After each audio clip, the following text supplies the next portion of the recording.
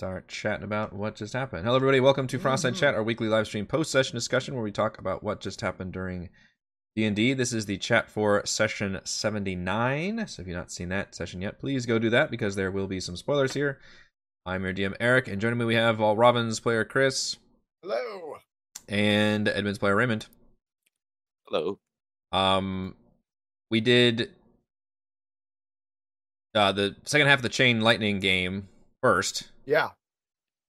Which now that we kind of talked about it a little bit in the other Frostside chat, I don't know how much to repeat that, but I don't have either your thoughts changed or We got like some not clarifications, but we got some further like adjudication of the rules. Yeah. Which is interesting. What we didn't quite hit on, and I'm curious to know from you, if somebody just blatantly, I mean, we kind of got this. Like, if you blatantly just break the rules, you get blasted by the towers. Yeah. It look like. But could we have like conceivably just won that way? Like, just all started casting like magic lightning spells to eliminate the Magen and getting blasted by the towers, but still eliminate the enemy? Would that be a viable thing to do? At one point, Frey was about to do something that I was like, I was curious about, her javelin of lightning. Yeah. Like, I wonder if that's going to count. Like, if that's going to be like, okay, she gets blasted by the towers, but she still eliminates the enemies. So it's like she's fouling, but she still gets the point. It was tricky. It's one of those things where I kind of would have adjudicated during the session. I didn't have a hard and fast rule about that. Like, what if they produce their own? Because my thing was, well, if they produce their own lightning, they're not going to get fouled for it. But if they do that, does their effect still go off, and do they still get to do their thing? Right. Versus being punished for it. So I probably would have played it with a case by case basis. And like if I really enjoyed it, I'd be like, all right, that does work, but you also get fouled for it. The idea was the first time you get fouled, it shoots magic missiles at you, which deals damage, but then isn't technically eliminating you from the game. It's like a yellow card, like a warning. Oh. And the second time, if you foul, which is what she was going to do, it sounded like, then it starts just shooting straight up lightning at you, and in trying to eliminate you, essentially. I see. So you can just be eliminated by fouling. But what I hadn't decided yet is... That would have been interesting. That kind of answers the question. Is like yeah, everybody gets one like warning call, which is the magic missiles, and then the other one, it starts shooting straight up lightning bolts at you. Okay, yeah. But I wrote that you get to make a save against the lightning bolt, because that's how D&D works. And then I think I would have it be like every round it then tries to eliminate you or something. Gotcha. So you could just be like that, like kind of rebellious and run around and do it. Right. Get hit. One thing I guess I didn't touch on, and I mentioned this during the stream, was I didn't actually upscale the... Well, first of all, this is all... None of this... I mentioned this before, but none of this is in the book. This is all me making this up. Yeah, you making that up. But I used the Galvin Magen stat block as the base stat block, and then I gave them... what was there? I think they had a +6 to hit, which felt good, and yet, God, I couldn't fucking roll worth shit, to where they literally self-eliminated themselves. I know, it was a bummer. Rolls. It was a bummer. I mean, you guys have pretty good AC, but with a +6, like, come on. It was so... You were rolling a bunch of, like, 6s and 7s and 8s. And it was so deflating. I mean, we weren't rolling below a 12 ever, so it was, yeah. I'm looking up their stat block. So they had a +6 to hit with the wands. They had a +4 on their athletics to grab the things, which it was a DC 15. So they had a, 45% chance or something to grab it each time. And I think I did worse than that. Yeah, I think so. Probably like 25%. I think I remember 2 times they were able to shoot their wands. So 2 times they were able to grab it, and both times they shot, they literally did so bad that they shot themselves. Yep. Which really was pain. One of them had advantage too, and they both shot themselves. And one of them eliminated themselves. The other one just eliminated one of their own mirror images. Which I did decide not to give them all mirror images, because that would have been just really tedious. And I tried to space out like what all they were doing and things, but yeah, you guys made it. Just, I think the mechanics were a little solid. I probably need to work out a few more kinks, but it was just, I probably should have either beefed them up somehow, or maybe tried to use slightly different stat blocks, which was my idea. Like maybe I've got some athletic ones. Was really good. Like let only. Or I just got bad luck with the dice. I don't know. Yeah, I mean that's also true. But I think your first idea that you were talking about during the stream was a really good idea. Like, let 3 of them be just like not casting spells, just beefy, like can do the athletic stuff. They have better stats, but they don't have the ability to cast like blindness spells. And hold person in mirror image. Yeah. The other 3 be the ones that are good at using the wands, but also the ones that can do the spell stuff. Yeah, I think that'd be but make them better at each thing. It would have been interesting. Yeah. It would have been more bookkeeping on my end, and I already had a little bit extra because I had all these rules to keep track of and the Trident. So it would have been That's true, yeah. Interesting to see how well I would have been able to keep up with that. But yeah, that was. I thought it went fine. It hopefully didn't last too long, although it did take 2 sessions. That's kind of weird how you determine how long something lasted, but I think it was just cleaning up today. It didn't take too long. It kind of felt that way. I guess, yeah, I'm reiterating the fact that I wish it felt more competitive. I was impressed 2 of y'all got eliminated, but one of them just because I think she was fouling enough times, or how that worked. Chris got frozen again. That is not as good of a frozen image for Chris. I do not have a 2-person camera one at all, so our camera is going to be messed up in a second. I might have missed it, but did we win something for the game? Yeah, you won the trophy. The trophy is worth a shit ton of money, and I will go ahead and tease that it might be used for something else. Oh, interesting. So, and if we had lost, then we just get nothing. If you hey, just put it in the chat. If you lose, you can still try to get the trophy, but you would literally just fight the mage and Ford is what I had it written down. Like, they would be celebrating with the trophy, and then I'm sure Frey or somebody would be like, I would have just go fight them for it. Like, and then it just comes a combat fight when you could totally do that, and then all bets are on the field. And then that is when it technically matters how much damage that you've been dealing to them, because I was keeping track of that on their sheets, the fact that they did take some of that lightning damage. Yeah, in that case, it would have been important to scale them up. Yeah, true. But ultimately, I didn't. I just used the regular stat block, which is from the book. Actually, those different kinds of Magians are already developed in the book, and yeah, I didn't mess with it at all. I just gave them the wands basically as part of their stat block. Yeah, it was just poor rolls. Yeah, that was a bummer. I would have at least been fun to have a few, because all they have to do is hit it with the wand. So like 2 times that opportunities, and both times just failed miserably. So that felt bad for me. It would have been a little bit more competitive. But you guys honestly played it amazingly well with using everybody's stats and just rolling crazy good and dominating. Kind of like an actual team, It was, even though you didn't necessarily know how the rules went. Right. And then we had a few scenes in the city itself. We had the welcome back. Thank you. We had a bit of a far realm incursion happen, which it was me basically doing the Hunger of Hadar spell, but scaled way up, so bigger radius, bigger damage, all that stuff. Although I still rolled really bad for damage again, oddly enough. It was like 8 damage or something. It was pretty bad. Yeah, and it's funny as I wrote down, like, okay, this could be interesting if it's pretty big and the players have to get away out of it, but then as you guys explained, like, we all have ways of traveling, like, really quickly, really effectively. In one round, we could all go, like, 80 feet. And which it's is like, oh, okay. Really a unique trait of this party, I guess. You guys have, like, insane movement abilities across the board, which is very impressive. Yeah, or just, yeah, I guess so. Things we can do. Without even really using magic, either. Right. Then we went to we got some more progress done this session. Actually, we went to multiple places. We went to the college, I guess, the school, House of the Arcane. Right.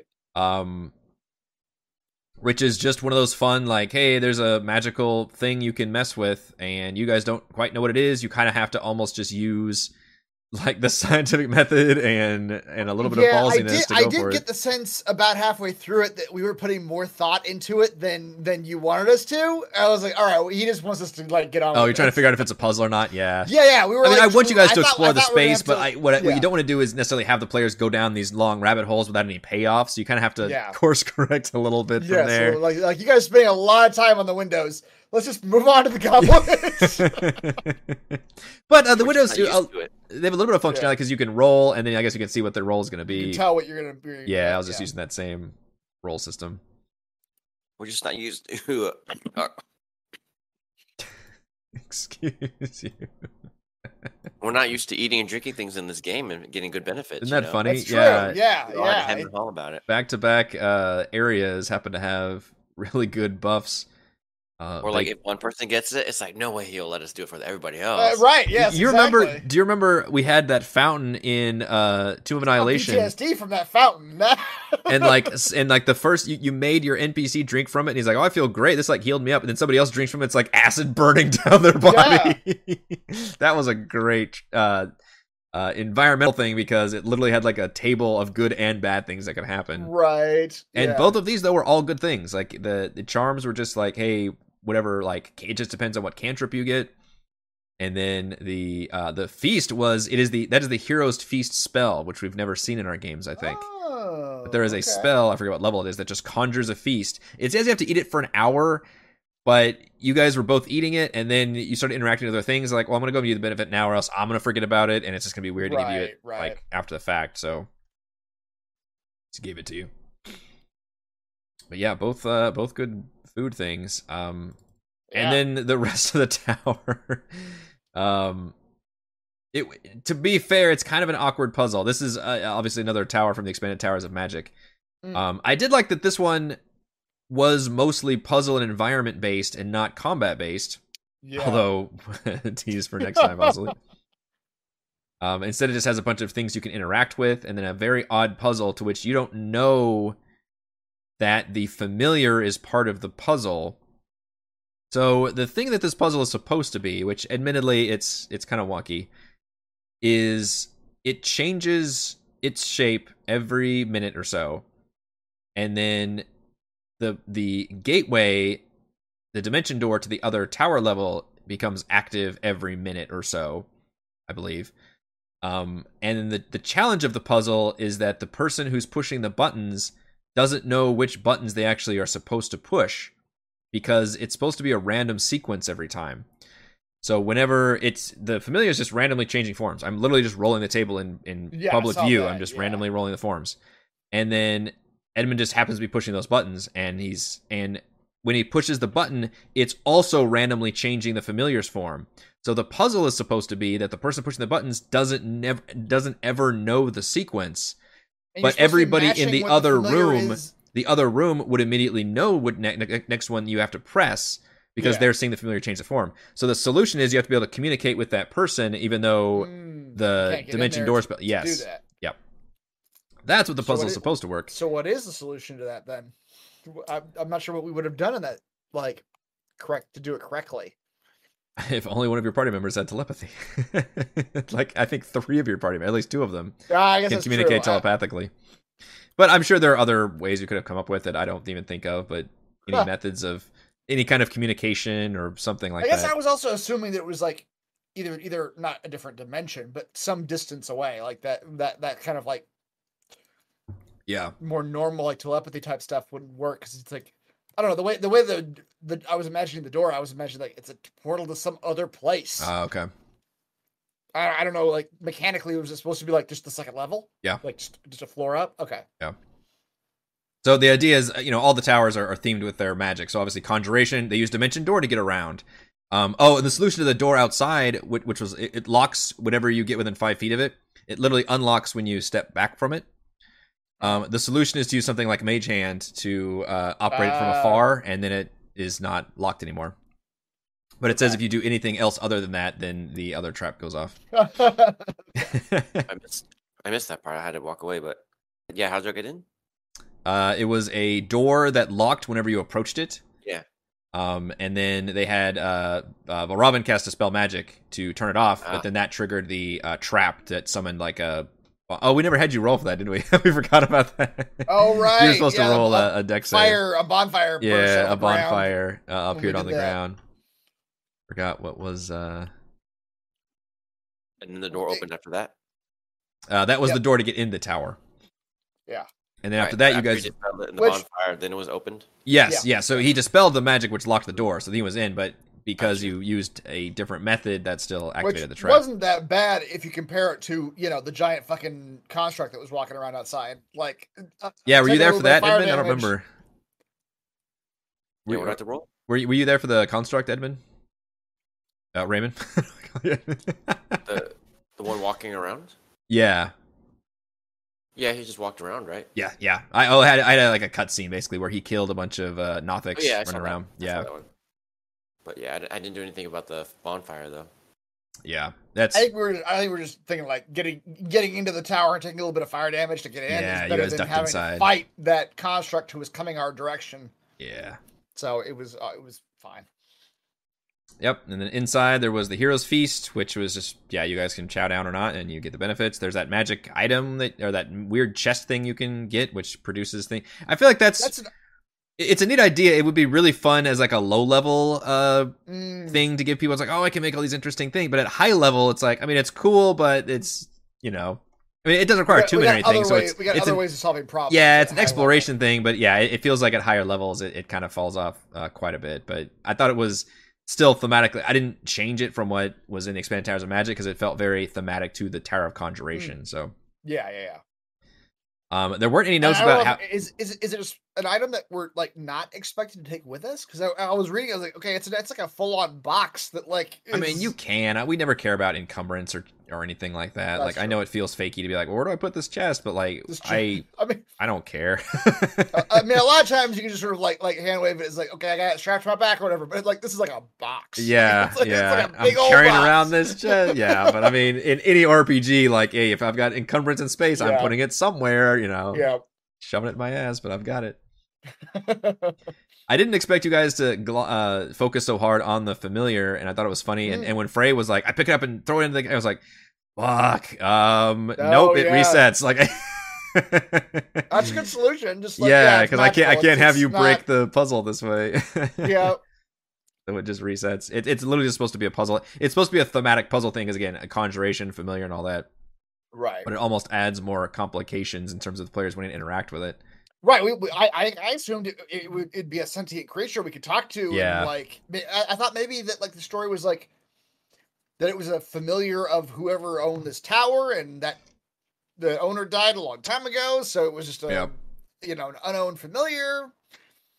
So all reasonable guesses. Mm-hmm. Yeah. Instead, the thing you can talk to is a fucking insect man. And I assume a demon, because you described it as like being circled by a bunch of runes. I was like, that's a demon thing. That's a demon thing.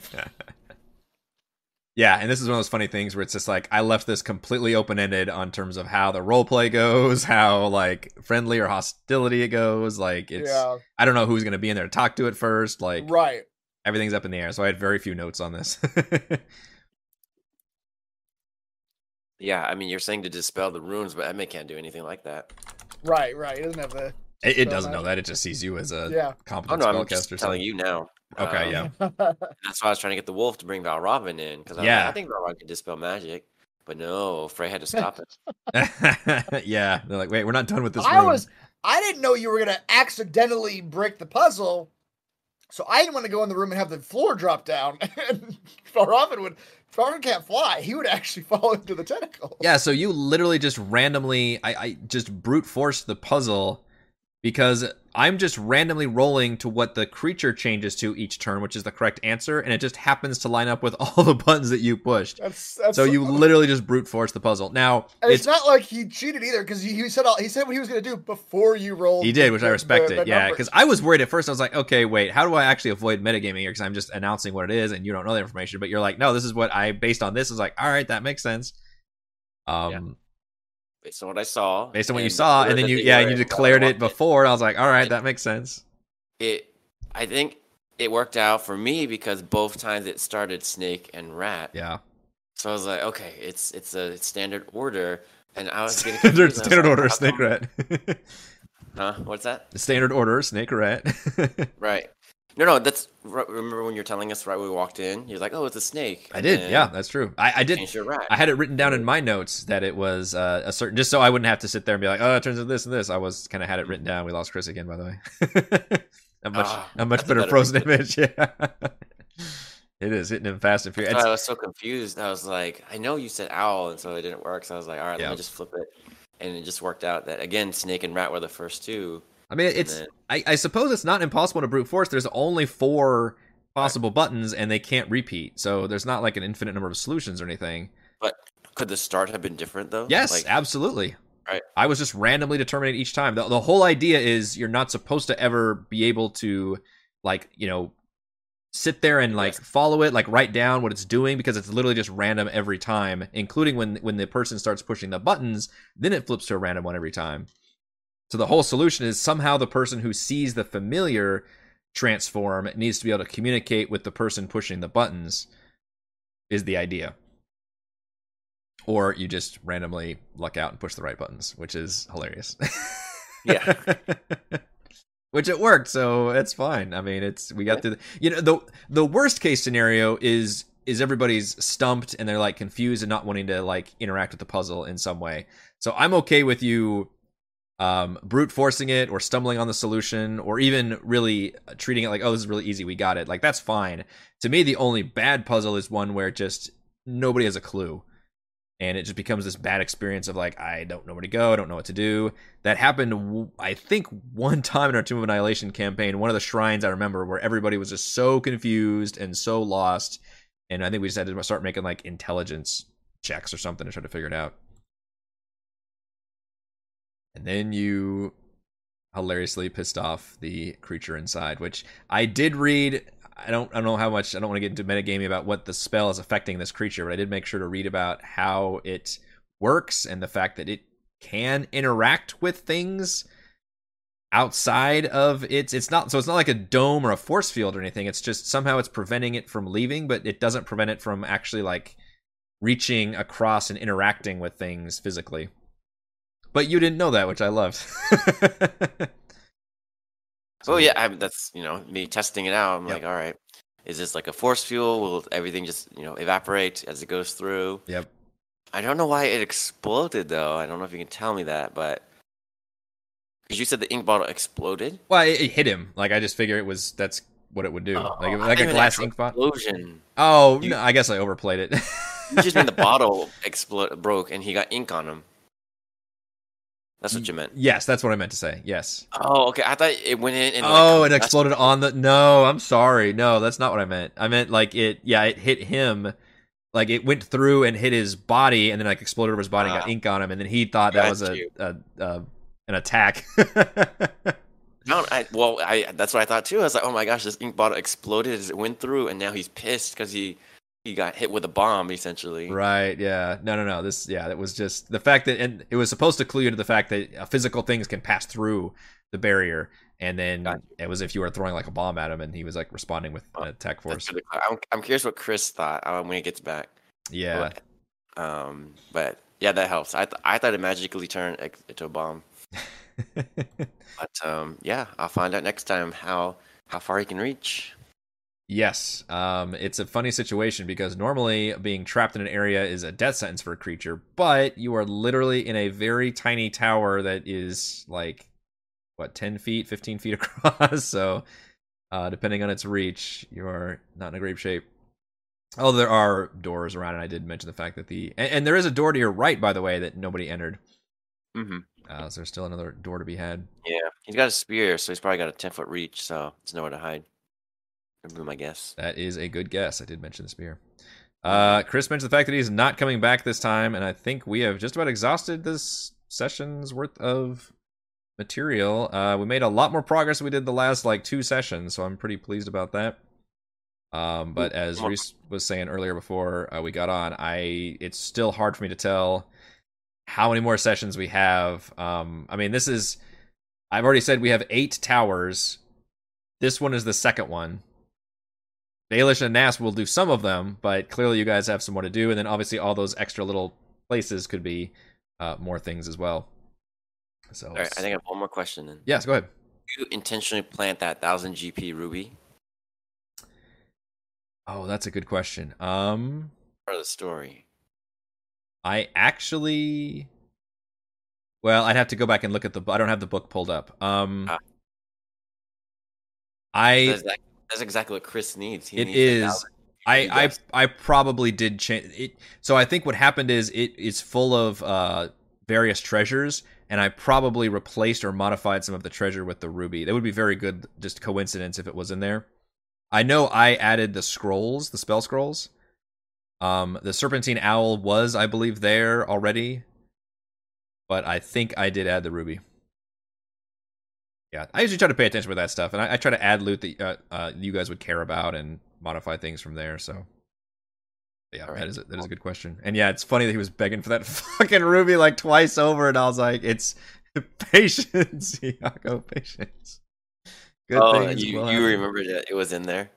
Yeah. Yeah. Well, the thing is, I didn't know you guys were going to go there. I just knew I put it in. It's in Ithrin somewhere, but I had no way of knowing you guys were going to go here next. I had a pretty good idea because. It's probably going to be You know, it was the closest tower, so I figured you'd be there pretty soon. But technically, I didn't know you would be there, like this session, for example. Mm-hmm. All right, I think that will do it for this week's Frostside Chat. Thank you to Chris, who's somehow still able to watch the chat, even though he's not able to get back in here. And Raymond, and thank you to all the wonderful fans for watching, and we will see you next week. Bye.